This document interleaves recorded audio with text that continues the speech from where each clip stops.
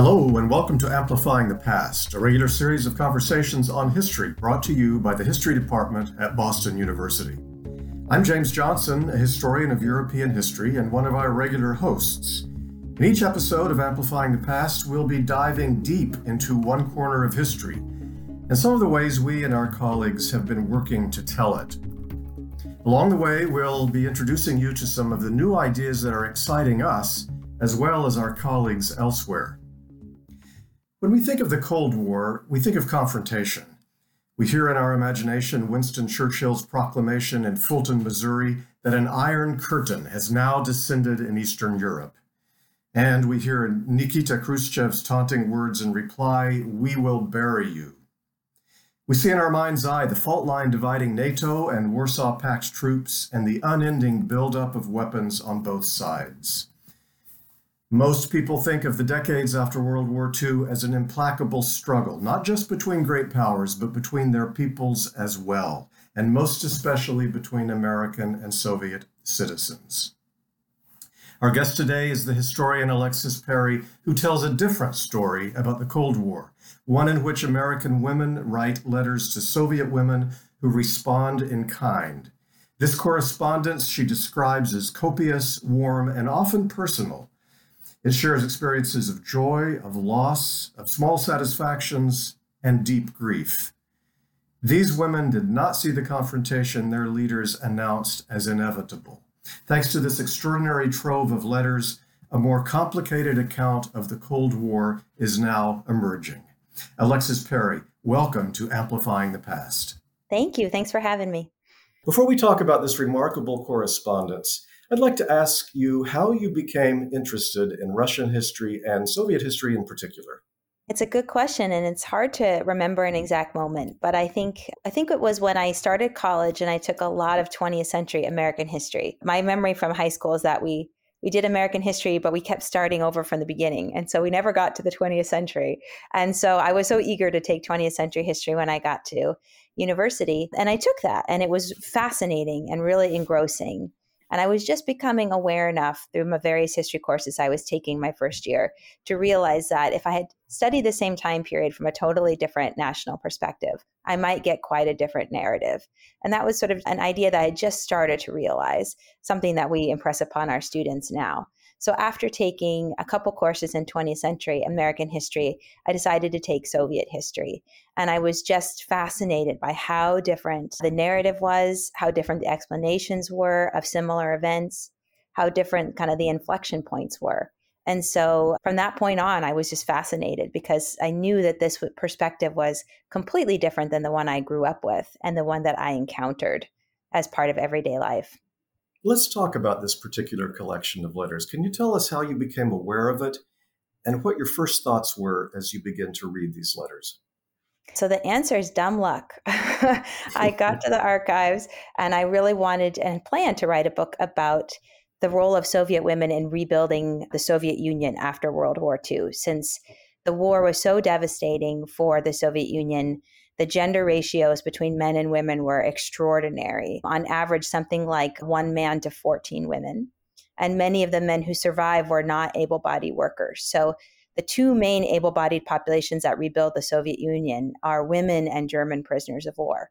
So I set off to really focus on women and the role that they played in the reconstruction process. And when I was looking through some of those files, tossed in with what I had ordered were a couple of letters that were arranged by this group called the Soviet Women's Anti-Fascist Committee. And the letters were just these little snapshots, these little snippets of people's lives, but asking for really mundane things. So recipes, photographs, asking about weather and favorite foods. And yet also tied to those questions were these big lofty goals, like, I hope that we can forge peace through this, or hope that our peoples can come to an understanding. And so from there, I started to explicitly deliberately order boxes where there would be letters. And I discovered that there are thousands of them, not just between Soviet and American women, but between Soviet women and women all over the world. But I decided for this project to really just focus on the American letters. Can you tell us about a single set of letters between an American and a Soviet woman that for you is especially memorable? Sure. So there are a lot of really memorable pairs. And the way I've arranged this book project is I focus on sort of 6 pairs in particular, and then just dip into a couple other correspondences. But a pair that really stands out to me is Jean Wolfe, who was from Manhattan, Kansas, a mother of 2 children. Her husband was a faculty member at the Kansas State University. And then her pen friend, whose name was, well, her way she signed her letters was as Ekaterina Andreeva, but it turns out her real name was Ekaterina Andreevna Zhelabuskaya. So she wrote under a pen name. And it turns out that she was actually the daughter of a very famous actress and the stepdaughter of Gorky, who is sort of one of the most famous of Russian writers. But she doesn't mention any of this in her letters. She writes really without any discussion of kind of her political pedigree or her social standing. And they exchange about a little over 24 letters. And what's really interesting there is how eager and how quickly they are in terms of wanting to be friends. So actually, the way it works is that Jean is writing to some other Soviet woman, and Ekaterina is translating those letters. And then she gets so excited by Jean's letters that she butts in and she says, "I just couldn't help responding to your letters. And I saw that picture of your 16-year-old son, Don, and boy, he is just an all-American, wholesome boy. And I'm so interested. And send me a picture of your younger son, Cameron," and so on and so forth. And what they end up talking about mostly is parenting decisions, how they're raising their children, whether or not they give them allowance, what kinds of values they're learning in school, as well as really getting to know each other. And they write with such affection and enthusiasm for each other's children. They're very concerned when anything happens to each other's children that is upsetting or difficult. The letters are effusive in terms of praise and as well as personal concern for each other. Jean often talks about how hard it is to be a housewife, how much work she's doing. And she's also trying to work as a journalist, and she contemplates quitting her job. And Ekaterina says, "No, please don't quit your job. This is an important part of who you are and your profession and your ambition." So there's a real attempt to kind of shape each other's lives. But in this discussion about their children, they end up having all of these debates that are extremely cordial and friendly and always couched in the most positive of terms. But essentially what emerges from the discussions of how to raise children is a debate about whether individualism and individuality should be prioritized over collectivism. So it's a kind of classic US-Soviet divide, a classic debate, one of those main sort of ideological fault lines of the Cold War. But you can see how much they personalize it through the discussion.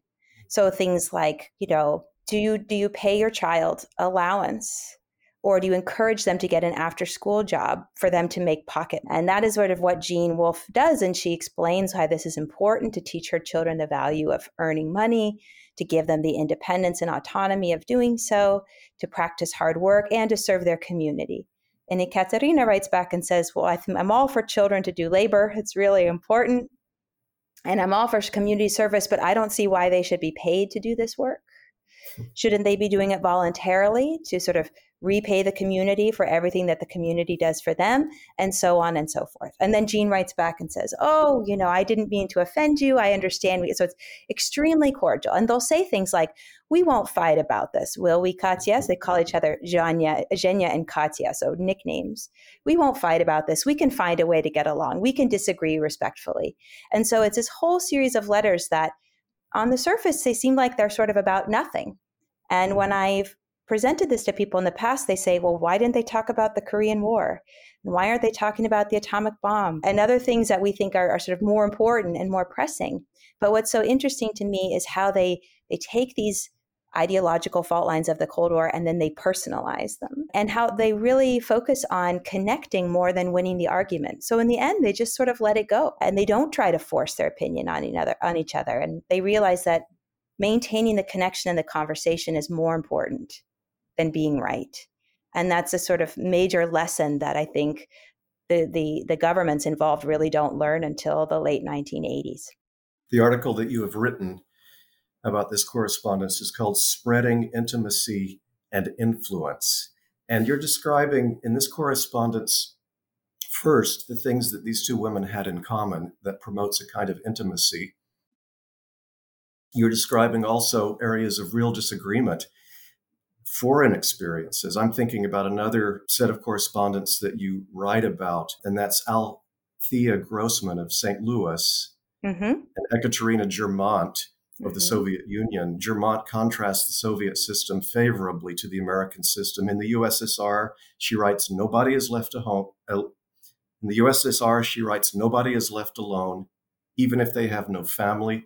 We are just one big united family. Americans don't understand. And from this arise your wrong ideas about life.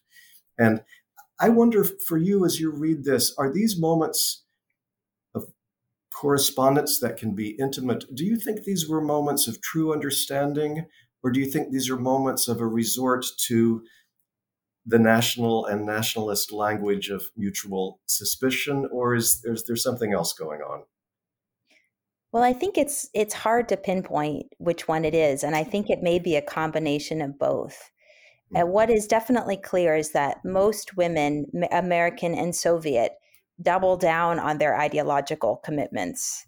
So they don't say, "Oh, you're right, and I've completely changed my mind," for example. Generally speaking, they stick to their own values and defend their values. So it's very hard to tell if there's a moment of sort of genuine understanding or if they're resorting to kind of their comfortable assumptions and ideologies that they bring from their national context. I think it's a combination of both.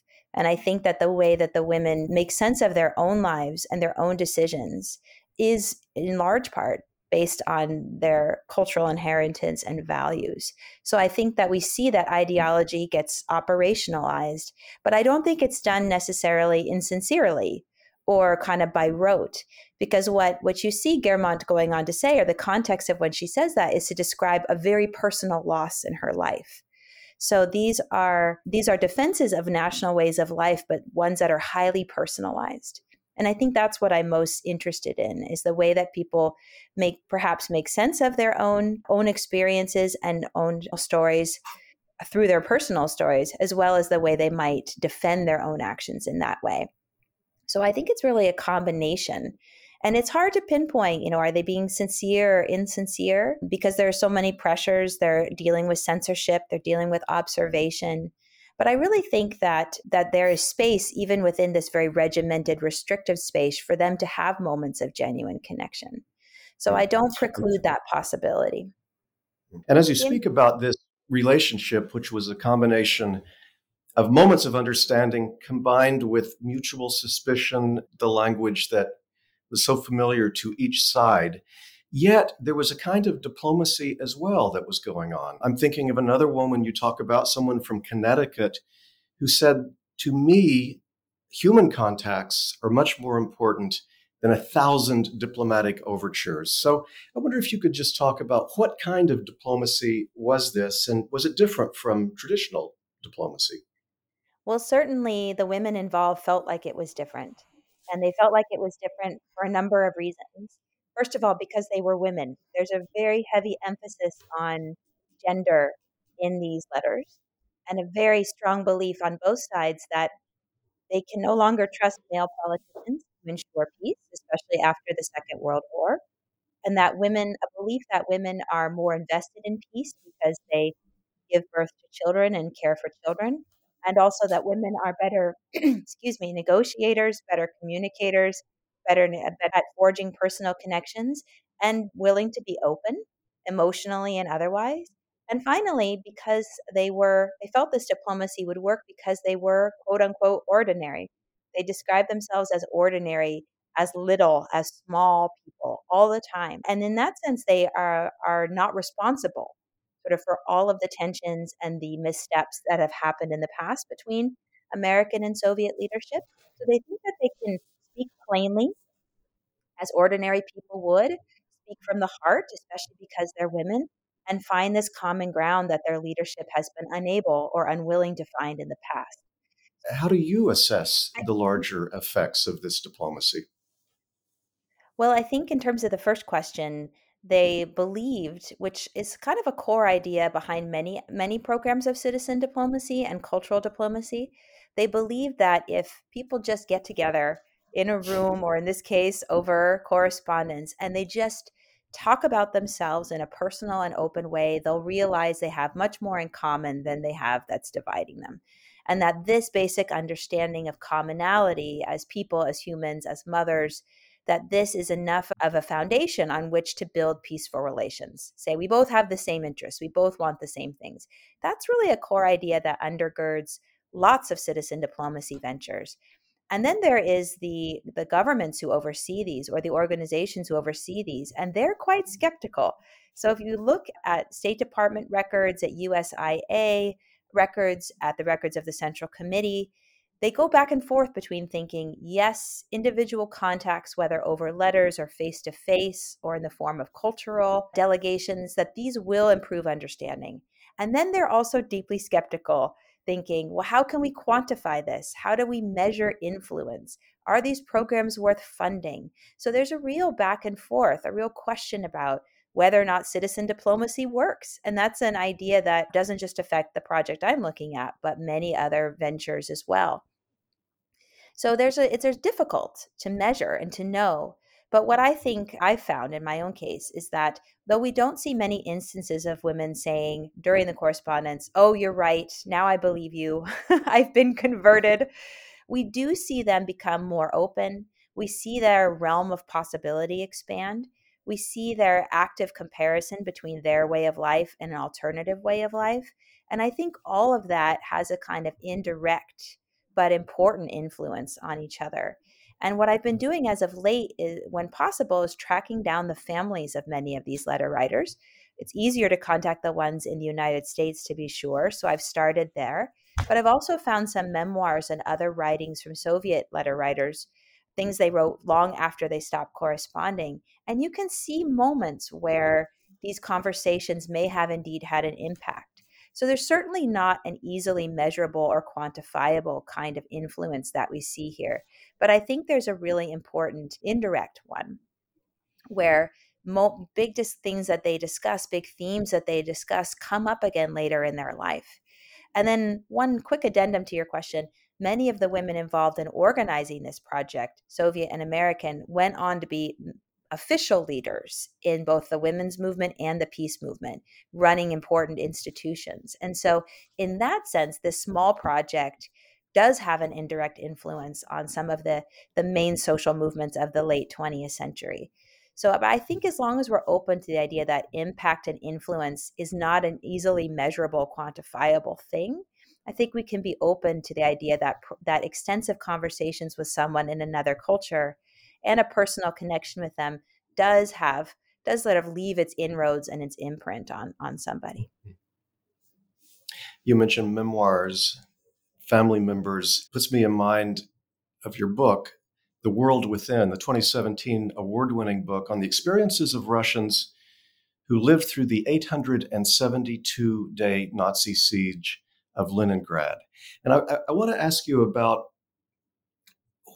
what is important and what you find appealing about writing about the experience of individual lives, because that connects your book and this current project.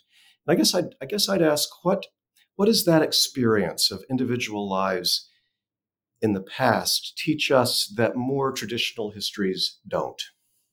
I think we connect to individual lives and individual stories.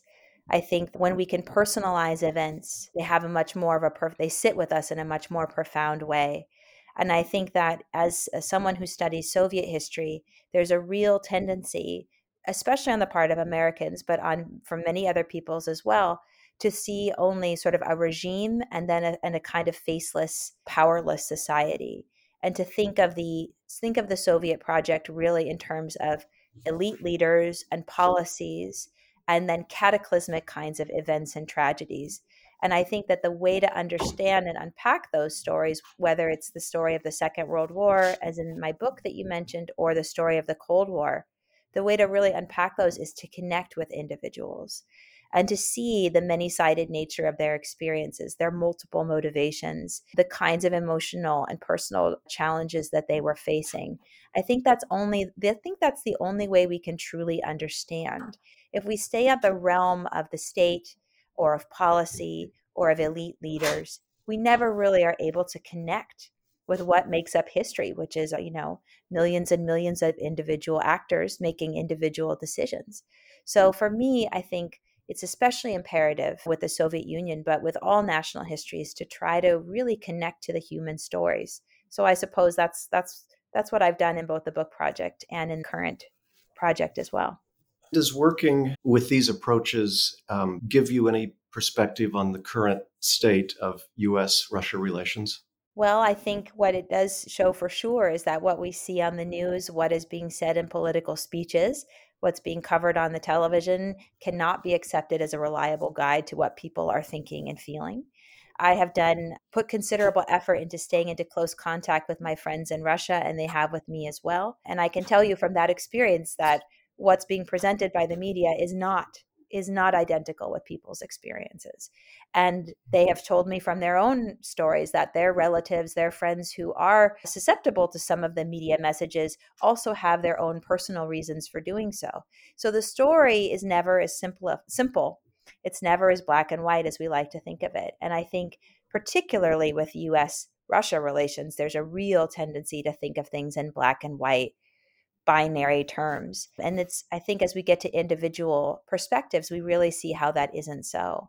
So I think that this kind of work has given me that perspective. And it also gives me hope that even during the bleakest times, there is a desire for friendship and for connection. And there is an effort. People will put forward active effort in order to establish those things, despite active war or tremendous, tremendous odds, escalating tensions, and so forth. As we move toward the end of this conversation, there are two final questions that we like to ask our guests. And they are, how do you think where you grew up shapes the kind of history you write? And secondly, is there a non-historical work, a novel, a movie, a piece of music, a work of art, etc., that you would recommend to others who want to know more about the world that you are working in? Good questions. Well, I grew up in Oakland, California, and spent most of my life in Oakland, Berkeley, and San Francisco when I was a kid and a teenager. My parents were both members of the left. They talked about tear gas and they talked about protests, and those were some of their early stories that they passed on to me. So I think I grew up with that political persuasion, and one downside of that persuasion is I sometimes felt like because I was critical of many US policies that I was sort of above ideology, right? Not susceptible to sort of my own nation's ideology or my national narratives and so forth. And it was, I think, a lot of my work is inspired by the idea that that's not true. We're all susceptible to our national ideology. We all internalize certain aspects of our national culture, even in a way that we might not be aware of. So when we talk about people being ideological, I think because of the way I grew up and the assumptions that I had made, false assumptions I had made, that we need to bring a lot more nuance to that. Most people think that they're above ideology, when in fact we all have some of them that are shared in our countries. In terms of a book or a non-history text or a movie, I think there are two films that I like to show in classes that really connect with students. Both of them are Soviet films.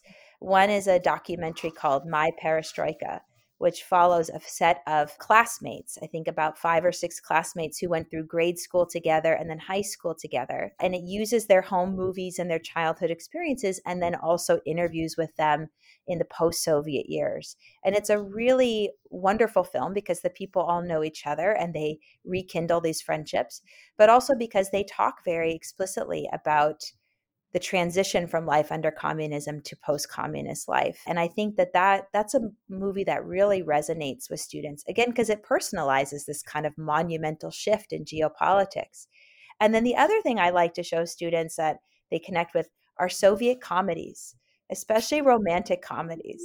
I think there is a tendency to assume that sort of the project of building socialism meant a place was humorless, or that people didn't fall in love or do silly things. And so I show a movie called Office Place Romance or Office Romance, which is incredibly educational in terms of Soviet culture, but it's also just really fun. It's kind of a fun, wild romp. And students find themselves saying a little bit ashamed of themselves, I didn't know that Soviet people could make fun of themselves in this way, or that they had a sense of humor. And you think, of course they can. So it's an important reminder that you can kind of see the humanity, I think, in other cultures. So those are a couple of things that I like to share with students that are not history texts, but really powerful. Alexis Peri is a professor in the History Department of Boston University, where she teaches courses on Imperial Russia, the history of the Soviet Union, and experiencing total war. And that's all for this episode of Amplifying the Past. For questions, comments, or show suggestions, send us an email at history@bu.edu, find us on Twitter at @historybu, or DM us on Instagram on @BU_history.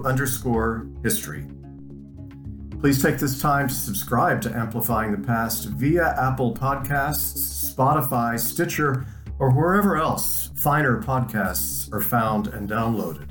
If you enjoyed the show, please take the time to leave a review or recommend us to a friend. Thanks again to Alexis Peri for joining us today. Amplifying the Past is a production of the Department of History at Boston University. I'm James Johnson, and please join us next time for more conversations on history.